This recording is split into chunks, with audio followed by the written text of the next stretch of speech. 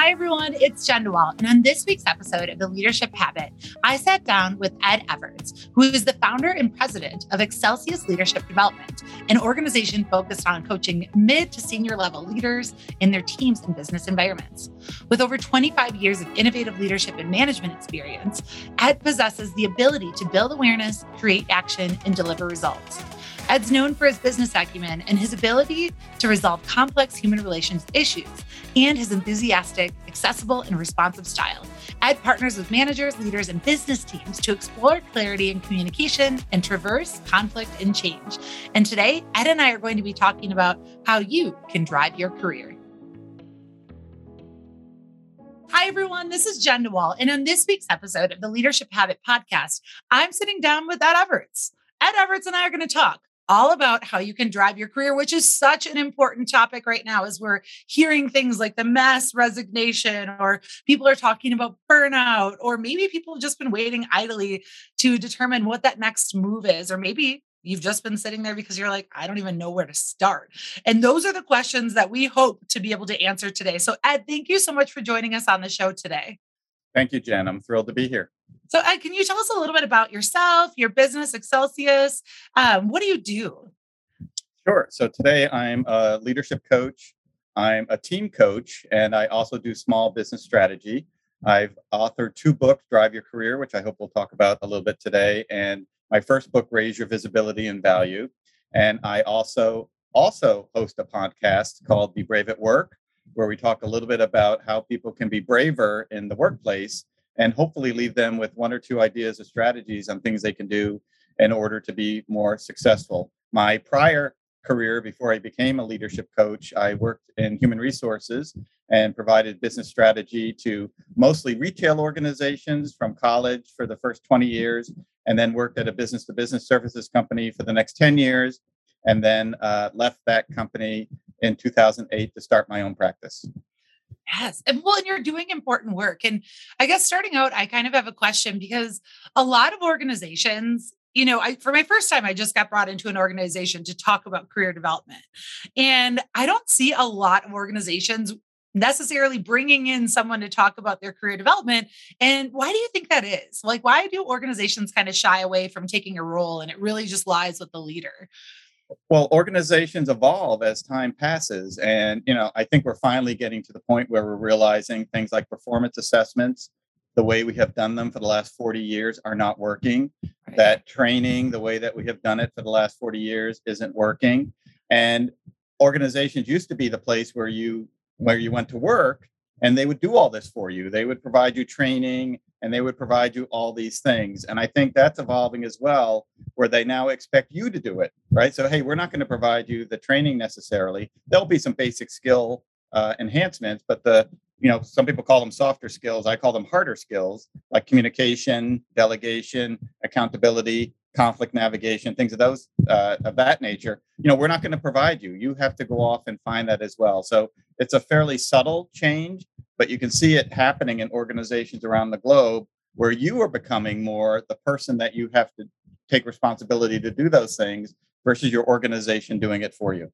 Yes, I appreciate that insight. And as you were speaking, I was thinking, like, how happy would the workforce be if we could change our performance appraisal conversations, or even the whole process, which, depending on what your organization does, it can feel really long and tedious. And I used to wait for the email reminders just to be like, this is your last day to submit. But wouldn't it be lovely if organizations could replace that whole process with just more dialogue around how to drive your career at work, and talking about, how are you going to achieve this goal? What can you do? How can I help you? How can I support you? I mean, bringing in all of the efforts in the world and helping people navigate this, instead of feeling like, okay, what's going to be my goal for this? And I mean, I'm not sure about the clients that you've worked with, but I know in my experience, sometimes it feels like so redundant to do a performance appraisal because it's something that is a set and forget.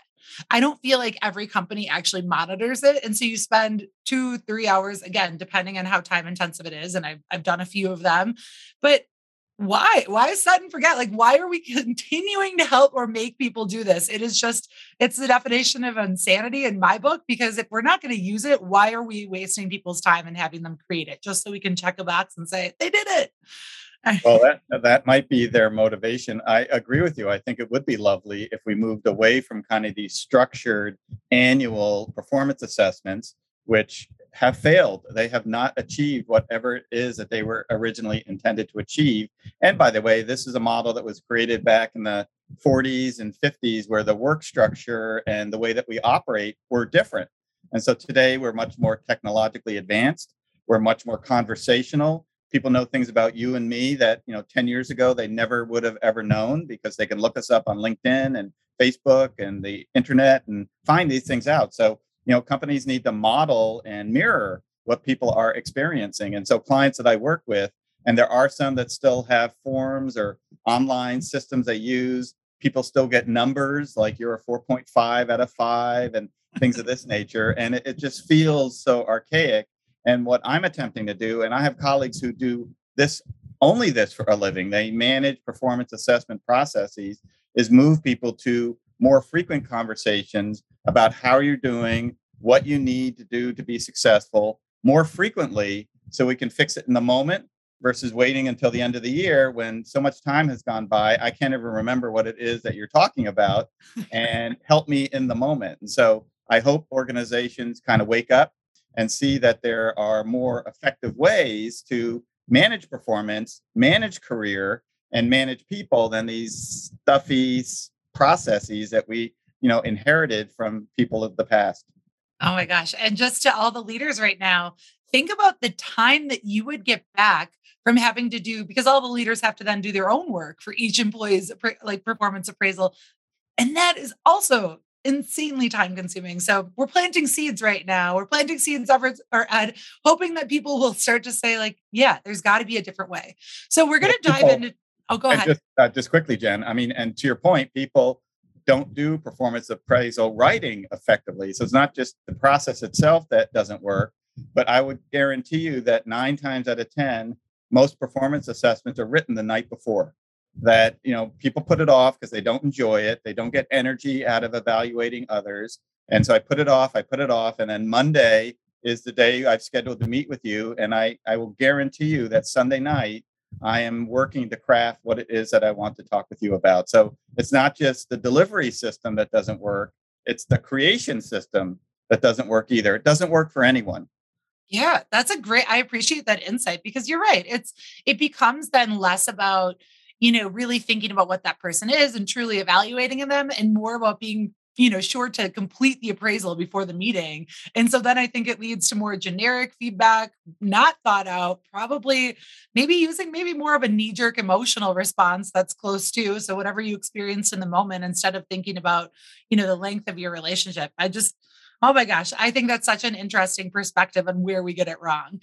We're going to be talking about your book, Drive Your Career. So, 9 high impact ways to take responsibilities for your own success. What inspired you to write this book? Well, I've been a leadership coach now for about 15 years. And my first book, Raise Your Visibility and Value, was really based on my 18 years in corporate America and what I had experienced as a leader, growing and evolving, and sometimes not growing and evolving in order to be more successful. And after 15 years as a leadership coach, I realized that there were certain stories that I would share with clients repeatedly. And regardless of whether they were a president or a frontline supervisor, these stories came up naturally. I didn't bring them up purposefully, but based on their situation and their needs, these stories came up. And, I one of those shower moments where I said, you know what? I should pay attention to what these stories are, because I noticed one day that I once again shared another story with another client, and I ultimately identified 9 behaviors or actions, whatever you'd like to call them, that I think people should be more aware of in order to drive their career. Most people, or many people, are more passengers in their career. They end up wherever they end up.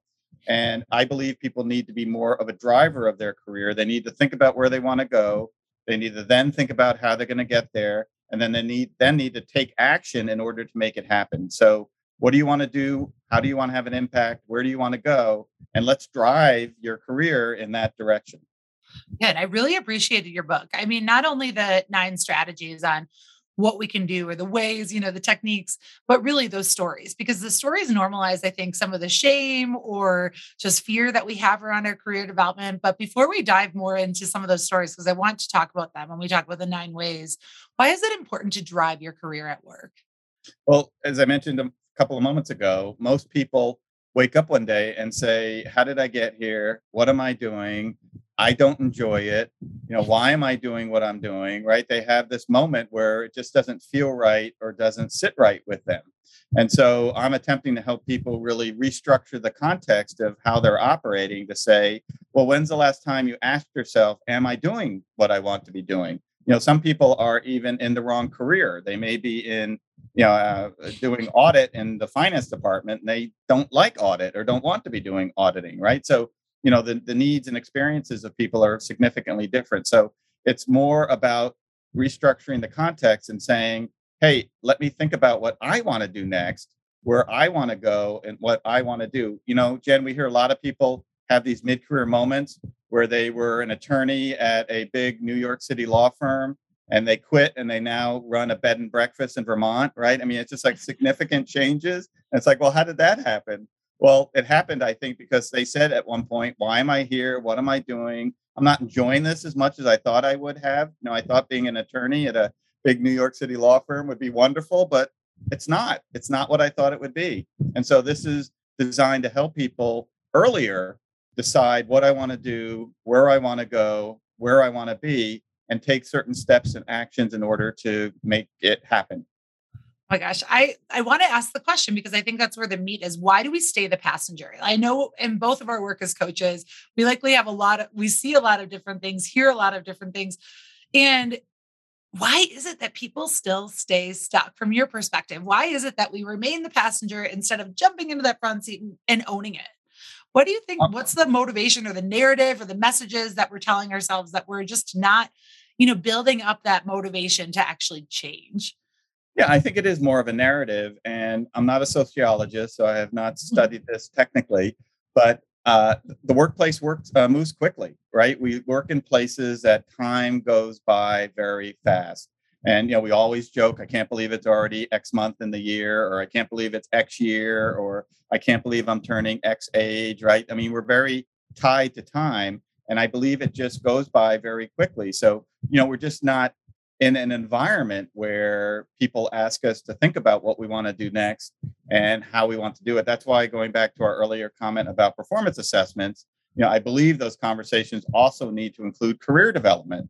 And you should be asking people who are great auditors or great attorneys or great manufacturing professionals, do you enjoy this? Is this providing you what you hoped it would provide? What's missing from what you're doing? I mean, these are great motivating conversations to have with people. And who knows, that attorney might have said, it's so funny you should ask that because I was just speaking with my spouse yesterday and I don't know that I'm enjoying this as much as I thought I would. That would be brave to say at work, but Yeah. those are the types of thoughts and comments. But I think it's a narrative based on just how fast the world turns and time goes by. And I sit here and say, hey, I'm going to join this company. I'm going to stay for about a year and then move on. And then next thing you know, 5 years have gone by.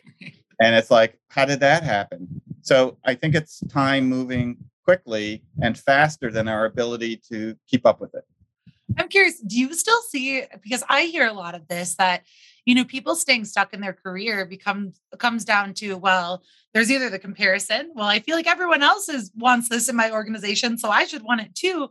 Or what I notice a lot more with Gen Z and millennials is that there's this pressure or perceived expectation that their parents want them to do this, or that the people there need to see them, maybe pursue this organization or this type of, I guess, career. And so they feel like if they don't do what other people want them to do, then they're not getting it right. And so then they just stay there and tolerate a job that they don't like or they're not passionate about. Yeah, there's a lot of reasons why people do what they do. And just to echo some of your thoughts, some of it's hierarchy. My parents were teachers, so I thought I needed to become a teacher. Or the parents may have said, we want you to become a teacher. It's a great life. And, we really want you to do this. Some of it might be financial, right? There may be times where you're now at a salary rate that you just can't give up. And because of your personal finances and the house you have and the cars you have, You just can't walk away and say, hey, I'm going to leave that law firm and become a bed and breakfast owner because the drop of income will be so great that I just can't do that. So, I think there's a number of reasons why, and they all vary, by the way. Your reasons may be different than my reasons, which may be different from someone else's reasons. But, we all have reasons why we are doing what we're doing. Now, let me pause for a second and say there's a lot of people who are doing things they love doing.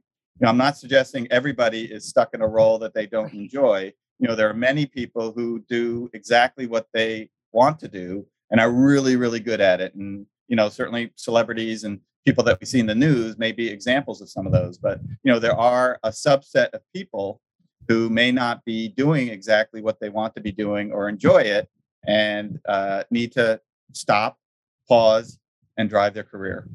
Yes, I love that. And maybe that's time to, dive into it because this is an important conversation. If you are sitting here, if you're the passenger seat, we're going to help you shift into the driving or the driver's seat.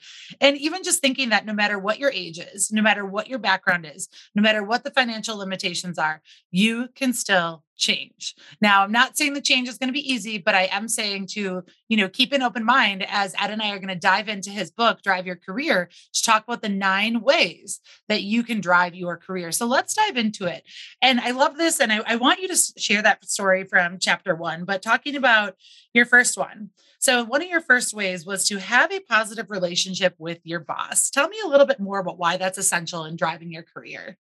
So this is such an important characteristic or behavior of most work environments. And I'm sure many of your listeners are shaking their head saying, yeah, I need to have a better relationship with my boss, or I do have a great relationship with my boss. But, our boss subordinate relationships are so critically important because your boss is really the gatekeeper for your career. If there are projects or assignments or roles that are being discussed, they're the ones who might say, hey, Jen's a great person for this. I think she'd be perfect for that.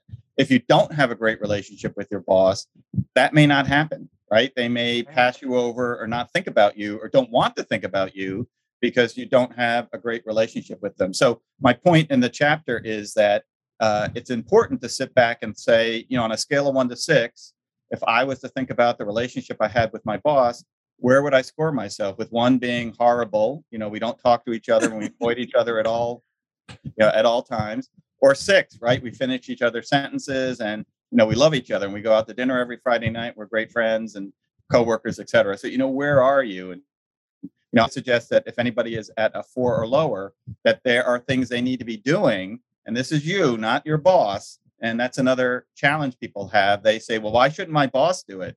And all change starts with you. So if you want to have a better relationship with your boss, you have to start doing things in order to plant the seed or get that conversation going. And I would guarantee all of the listeners that the better your relationship is with your boss, the better career experience you will have. The worse relationship you have with your boss, you are not having a good time at work. Right. That is the place that you loathe. I love you share one of the stories in here. And I think it's important because someone might be thinking right now, well, I have a great relationship with my boss. I don't even need to worry about this. I'll tune out for this part of the conversation.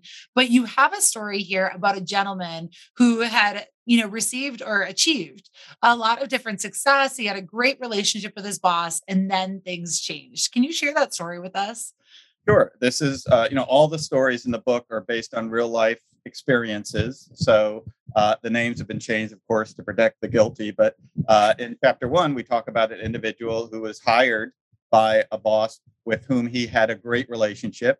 And during the 6 years they worked together, everything went great. Salary grew, the role grew, goals, projects were given to this individual, and they had a great relationship. To the extent that, and I didn't mention this in the chapter, but to the extent that the employee may have taken it for granted, like, hey, this is just how it is, and this is how I'm experiencing it, and everything's fantastic. The boss ended up leaving for another opportunity, and a new boss came in, and the individual in the chapter and his new boss could not be more different. So this new person was not like his prior boss, could not be more different in respect to leadership style and behavior. The individual in the chapter did not make any effort to say, gee, this relationship is not great. What am I going to do in order to improve it? Projects diminished, visibility diminished. The island this person was on got smaller and smaller until the point he was laid off. So this is a very common activity when new leaders come into an organization. Oftentimes, new leaders bring in people they used to work with because they know these people and they know that they can work with them well. That doesn't mean that the door for you is shut, but it means you need to go into overdrive in respect to ensuring, hey, you're a new boss, I'm a new employee.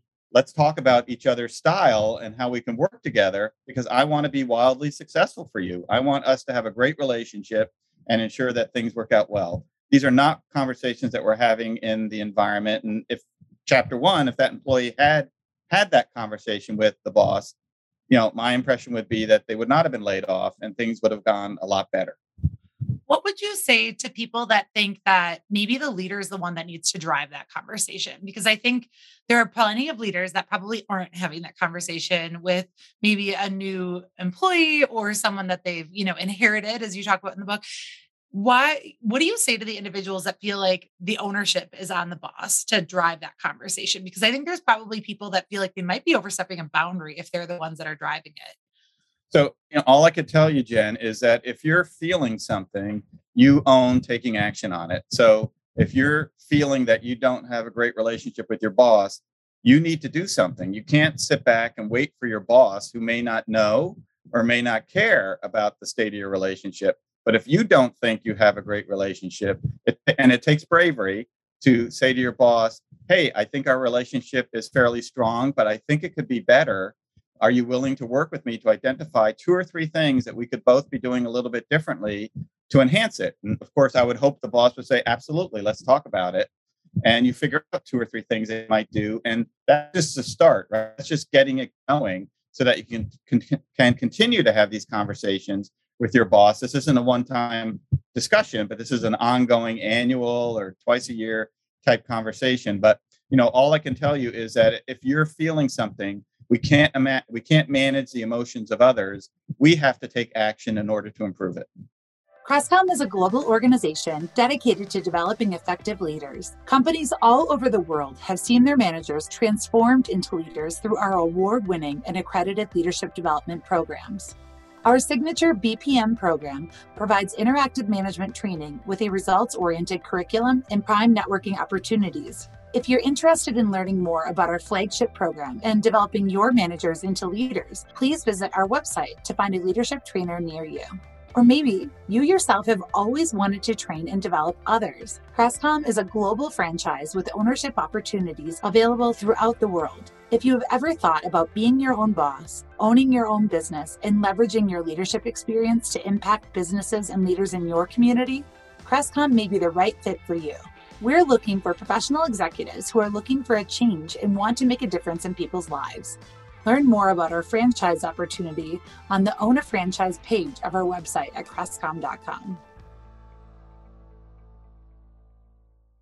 Now, in that chapter, you also talk about something that I think doesn't come to mind earlier on. It didn't, at least for me in my early part of my career, which is, what are your boss's goals? What are their career aspirations? What are they hoping to accomplish? Why is that important to understand what your boss wants? Well, in this fast-paced environment we work in, we are all obsessed with our own goals, our own projects, our own performance. It's all me, me, me, me, me. And in order to build a great relationship, you have to find space and time to understand what's important to others.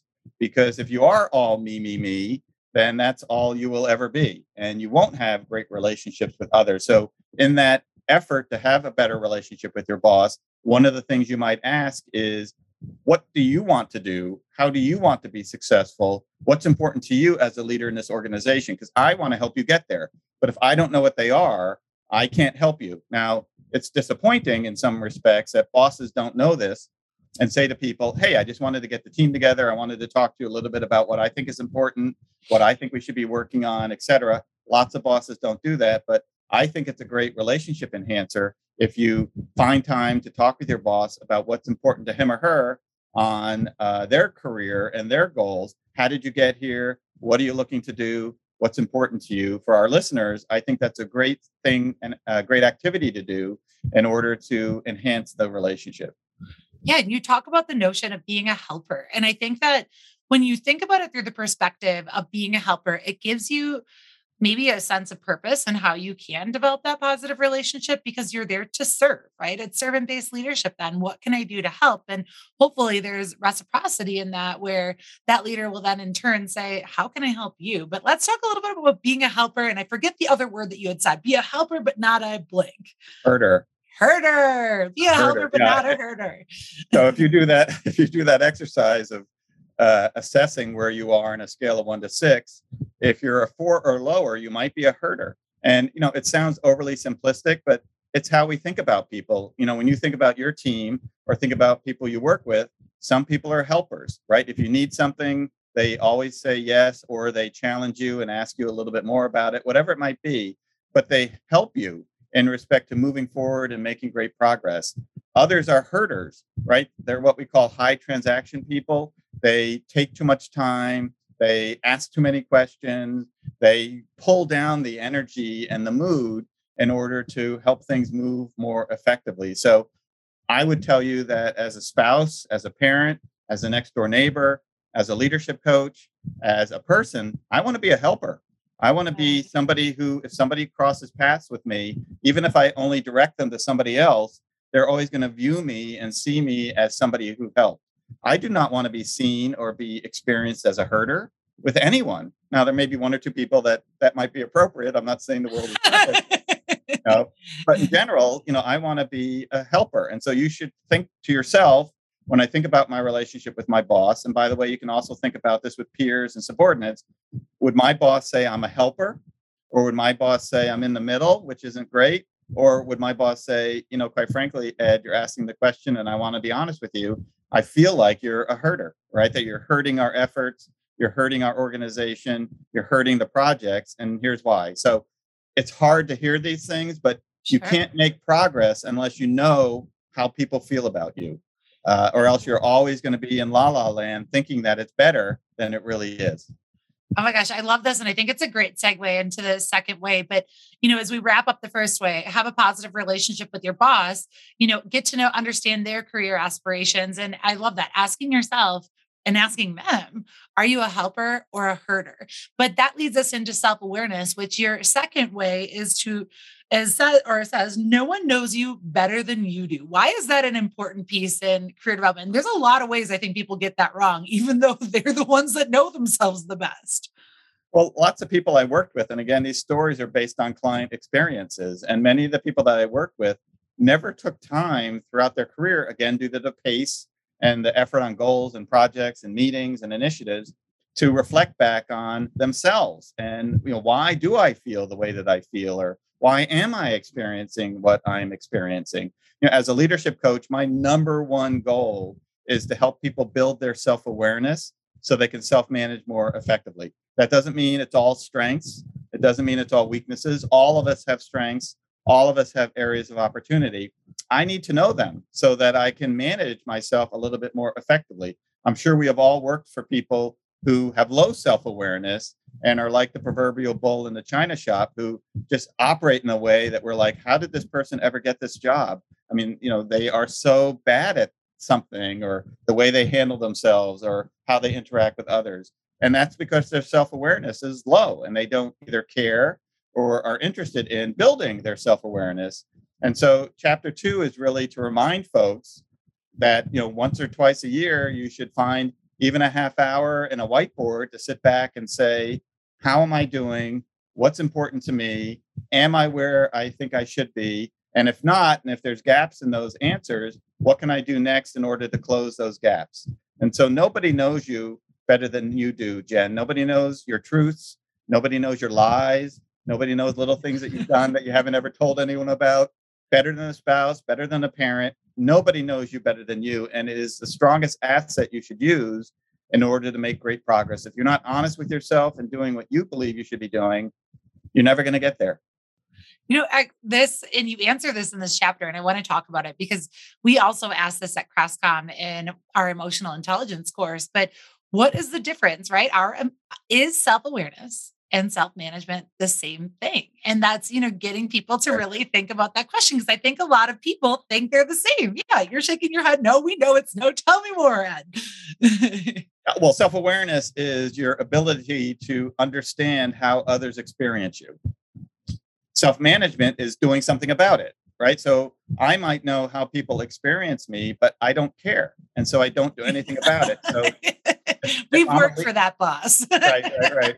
We have all had them. I've had some great bosses, and I've had bosses who I'm like, how did this person ever get to this role? But if a boss, for example, is somebody who takes over every meeting, and even if there is an agenda, and even if there's important things to talk about, they just take over and talk, and they know they do this, that's self-awareness. Self-awareness isn't just good things. It could be challenging things as well. Self-management is somebody who says, wow, I understand I do this. Now I'm going to do something different in order to have a positive influence. So I see them as significantly different. Self-awareness is your understanding of how others experience you. Self-management are actions and behaviors to modify it to have a better experience. Yes. Thank you for answering that, because you absolutely can have great self-awareness and not do anything about it. And you share a story, and I definitely want to get to that story. And it just makes me think of a personal experience for me. I have always been described as passionate, right? Always been described as passionate. Jen, Really? you are so passionate. And I had just the sweetest, I think of this boss, Dave Meyercord, bless his heart. He was my boss in my second position, I think, of my career post college, like after I got my first promotion. And I just remember him sitting me down and saying, Jen, and this is all related to emotional intelligence, which I was this 20 something. I had no idea about this. And he was just like, Jen, you are so passionate. And I'm so happy that you are passionate. We are so grateful to have that. But you also need to tone down your passion, because what passion really looked like, if you're talking about, am I a helper or a herder? Passion then was, I would get so frustrated if things weren't maybe done my way or the right way is how I perceived it, or just thinking about all the different things. I would be, integrity was a huge value. So when someone would do something wrong, like that would be massive like triggers for me. I honestly didn't have a clue about emotional intelligence. And, it goes back to the first piece of, I had all these positive relationships with my boss. I'd gotten all this feedback. I'd always gotten it, right? Jen, you are so passionate, but that's not, that's your strength, but that's also your weakness. And going back to having a positive relationship, I feel like that passion, because I was aware of it, but I didn't manage or do anything to really take that feedback into consideration, actually caused me to be a herder and not have a positive relationship with not my direct boss, but my boss above. And you talk about an example, I think her name was Sarah in the book, how she knew this whole time, all of the feedback, but yet she didn't do anything about it. I mean, tell me, in your experience, how do you see this play out? I see it play out all the time. And I typically ask clients when we get feedback, and in many of my client engagements, we do a 360 where we go out and ask people confidentially and anonymously, what do you think of and how do you experience working with Jen? And please tell me candidly, right? Jen even does the invite to let people know that this isn't some kind of test being done, but she is curious to know. And so she collects his feedback. And when there is feedback that's constructive, like Jen's very passionate, but sometimes it takes over and it would be good if she managed it, I say, is that news? Is that new for you? Or is that something you've heard? Oh, I've always heard that, right? I've always heard that. We So always know. We always know. Again, nobody knows you better than you. So you do know in most cases, although you might deny it or suppress it, behaviors or activities that you've gotten little pieces of feedback, even going back to junior high and grade school and high school, a lot of the behaviors we demonstrated have been consistently with us. So, we do know these things, but we're not motivated or we don't have the incentive to modify it. So we just keep going because that's who we are. And that's what we do with our career as well, until somebody like your boss sits down and says, hey, here's your strength.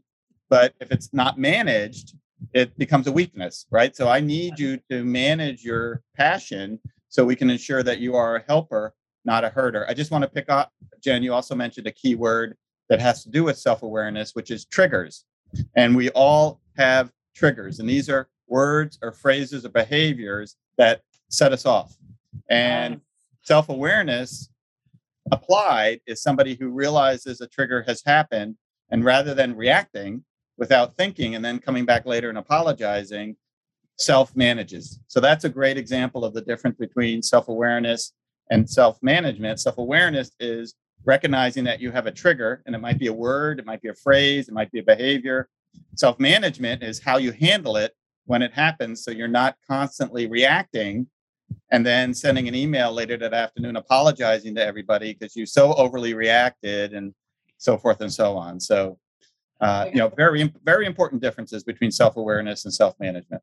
I mean, I laugh. I'm just laughing and giggling through this because when you said like we can typically know it earlier, I think of in high school, I was a pretty driven student. I really needed to get scholarships because I needed to fund college. So I, signed up, volunteered, participated in numerous school activities, right? I mean, it's kind of embarrassing now when I'm in my 30s to think about how big my high school bio is because none of that really matters today. I mean, not to say it doesn't matter, it does to some extent, but it's just funny because I laugh because I'm like, why was I like that? And I think of one piece of feedback I got from a friend of mine when I was younger, and he's like, Jen, how would I describe you in college, or excuse me, in high school? You were overzealous. And if I think about passion and overzealous, I always had drive. Like that feedback was always there. I just wasn't willing to admit it. And so I'm just giggling for that because a lot of you, if you even think, here's your self-reflection for the day, think about a common theme in the feedback that you've received. If you haven't taken time to really, take that half hour to ask yourself those questions, at least think about what are the similarities and the common themes. But one thing I also want to talk about, because the big change for me in terms of knowing yourself, right? No one knows you better than you do, is when I was in this first career, right? Where I was in a buying track. I loved it. I loved what I did, but yet I just didn't fit in that culture. I don't know if I'm even a misfit, right? A corporate misfit. I'm not sure if I fit there fully. But when I thought about passion as being something that was always maybe a negative attribute, now when I think about passion, right, it's actually a strength. It's a strength because I can use that in podcasting. I can use that in speaking. I can use that in coaching. And so even thinking to people that sometimes when you hear all this feedback, maybe you're in the wrong environment. Maybe you are in the wrong place where you just cannot let it, it can't necessarily show you in a positive light. And so that's self-reflection. Are you actually in the right place? Any takes on that? Well, and not in an effort to pick up on that story, right? There are famous comedians who were not always a comedian. They were business professionals, and they just constantly heard from people, you are so funny. And then they did open mic night at a local restaurant just to give it a shot. I have a good friend who did an open mic night at a restaurant, not locally, but in the state that we're in. But it's finding that point in time where you finally decide you want to drive your career. And I could stay as a business professional and be told that I'm really funny, or is there something I could be doing that makes me happier and satisfies me greater, that I could switch? And I use that attorney to bed and breakfast owner jokingly, but those are real stories, right? I mean, I would almost promise you that most bed and breakfast owners were not always bed and breakfast owners. I would guarantee you they used to be in some other type of corporate role. Now, some people might say this is moving from one chapter to another, that I loved my job as an attorney, but felt that I wasn't doing anything new. So I wanted to do something different. I fully recognize that and get that as well. But, it's knowing yourself. And that's what chapter 2 is about. No one knows you as better than you do. And if you have certain strengths that you can utilize and capitalize on, are you? And if you're not, it might be a good time to think about it a little bit, because there might be something else you could be doing that utilizes those strengths more effectively. My gosh. Okay. Oh my gosh. I'm just loving this conversation, Ed. And I know we don't have time to go through all 9 ways, even though that's why everyone's going to have to get the book. But I do want to talk about bell curves rock, because in my experience, I don't know. Can you guess what I'm going to probably say? Like, I hate bell curves. Tell me why you love them. Why do they rock? Well, first of all, my wife is a former math teacher, and she says I use the term bell curves incorrectly. But I think it's just a good visual because, too often what happens in organizations, because we are so focused on success, that we focus on the right side of the bell curve, which is the positive side, the number of people who are doing things really, really well. Right. And we don't spend enough time on what are the risks of what I'm suggesting. Even if I love the idea, what are the risks of what I'm suggesting? What could go wrong? What might somebody say or ask negatively about what I'm suggesting, so I don't go in like a cheerleader thinking that what I've got is the greatest idea ever, only to have someone raise their hand and ask something that is de-energizing to the idea. So it's important to recognize that all ideas and all behaviors are kind of on a bell curve, and you should spend as much time on what could go wrong and what tough questions might you get, what are some of the more risky or behavioral type questions that might influence, and what is the good stuff. You certainly want to spend time on the good stuff as well. And here's why. If you don't do that, when you get the tough questions, you won't have good answers, and it might deflate the impact you're attempting to have or delay it and say, well, look, I don't have those answers. Give me a couple of weeks. Let me figure it out. Now there's a couple of weeks added, and a couple of weeks turns into a couple of months, et cetera.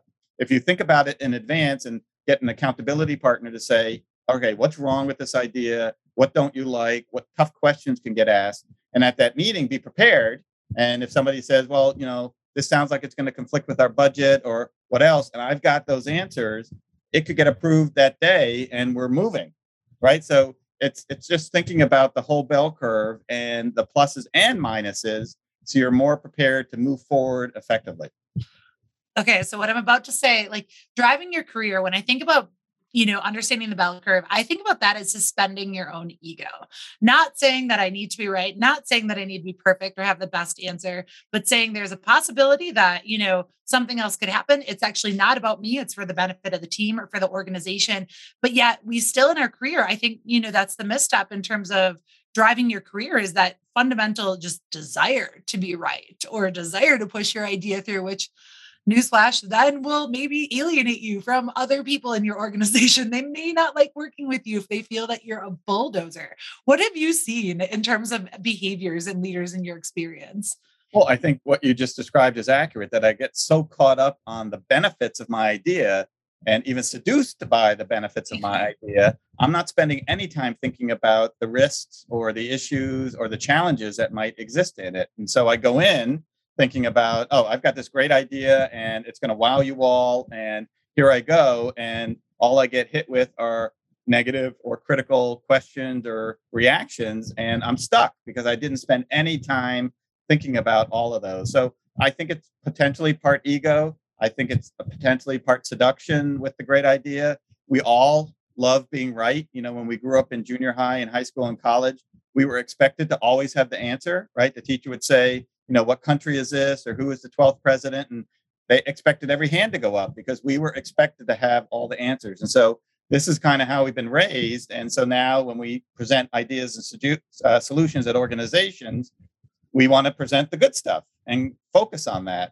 And the experiences that I've had with clients is that if they had spent more time, not more time, but additional time on the issues or challenges that their strategy might have presented and the positive answers that they can provide to address it, the likelihood of the answer getting accepted would have been more effective. My gosh, I love what you just shared, because it just makes me think of what would happen if we just detached and let things go, right? How much happier would we be in our career? How much happier would we be if we didn't put that pressure on ourselves to have all of the answers and just said, hey, here's one consideration, open to others. I am not, because together we rise, right? You need other people to be the best or to find the best solution or outcome. But how much sanity would exist at work if I could just relieve that pressure and stress to feel like I have to know and be everything to everyone or have the right answer. I feel like you could save everyone. Yeah, well, I think it's part vulnerability, right? That you don't think that you've got the right answer and there's no other answers out there. So it's part recognizing that there could be modifications to your idea that are welcome.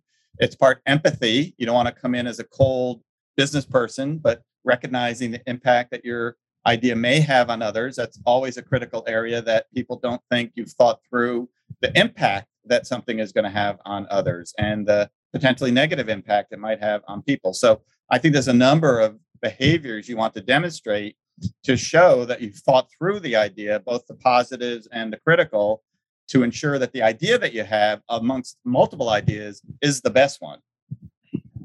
Let's dive into one more way, because you've got 9. We don't have time for all of them. That's why you're going to have to get the book. Pausing is powerful.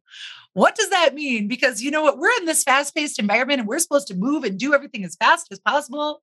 You're telling me to slow down? What pausing is powerful. What does that mean? Right. Well, that's part of the pressure in respect to pausing is the culture is so fast paced that we think pausing is going to allow our competitors to get ahead of us, and that the only way to make progress is to go, go, go, go, go, and never pause. And I give an example in the book, and some of us might remember the 2017 Oscars, where, and I'll just tell the story quickly, Warren Beatty and Faye Dunaway, who were celebrating the 50th anniversary of Bonnie and Clyde that they both starred in, were giving out the Best Picture, and they were given the wrong envelope. And all Warren Beatty had to do was say, hey, I think I've been given the wrong envelope. Can I get the right envelope? That wouldn't have been earth shattering, right? They would have said, oh, yes, Mr. Beatty, we apologize. But that's not what he did. What he did was he looked at it. It didn't make sense. People thought he was being melodramatically dramatic. Wait, tell me, because I don't even know this story. What was in the envelope? It was Best Actress. So he was. So it said Emma Stone for La La Land. So he's looking at it, and this is live TV, and he's pausing, and people think he's being melodramatic, and so he hands it to Faye Dunaway, and she opens it and says La La Land won Best Picture, which is not at all what the card said. So the La La Land people come on stage and they're celebrating, and as they're talking, you can see this head in the crowd going around, and it was one of the employees, and they then grabbed the person who was speaking and whispered something into his ear, and he handled it beautifully. Of all the people up there, the one person who handled it beautifully was the producer of La La Land, who said, hey, I've got to pause right now. There's been an error. We did not win Best Picture. The Best Picture is Moonlight.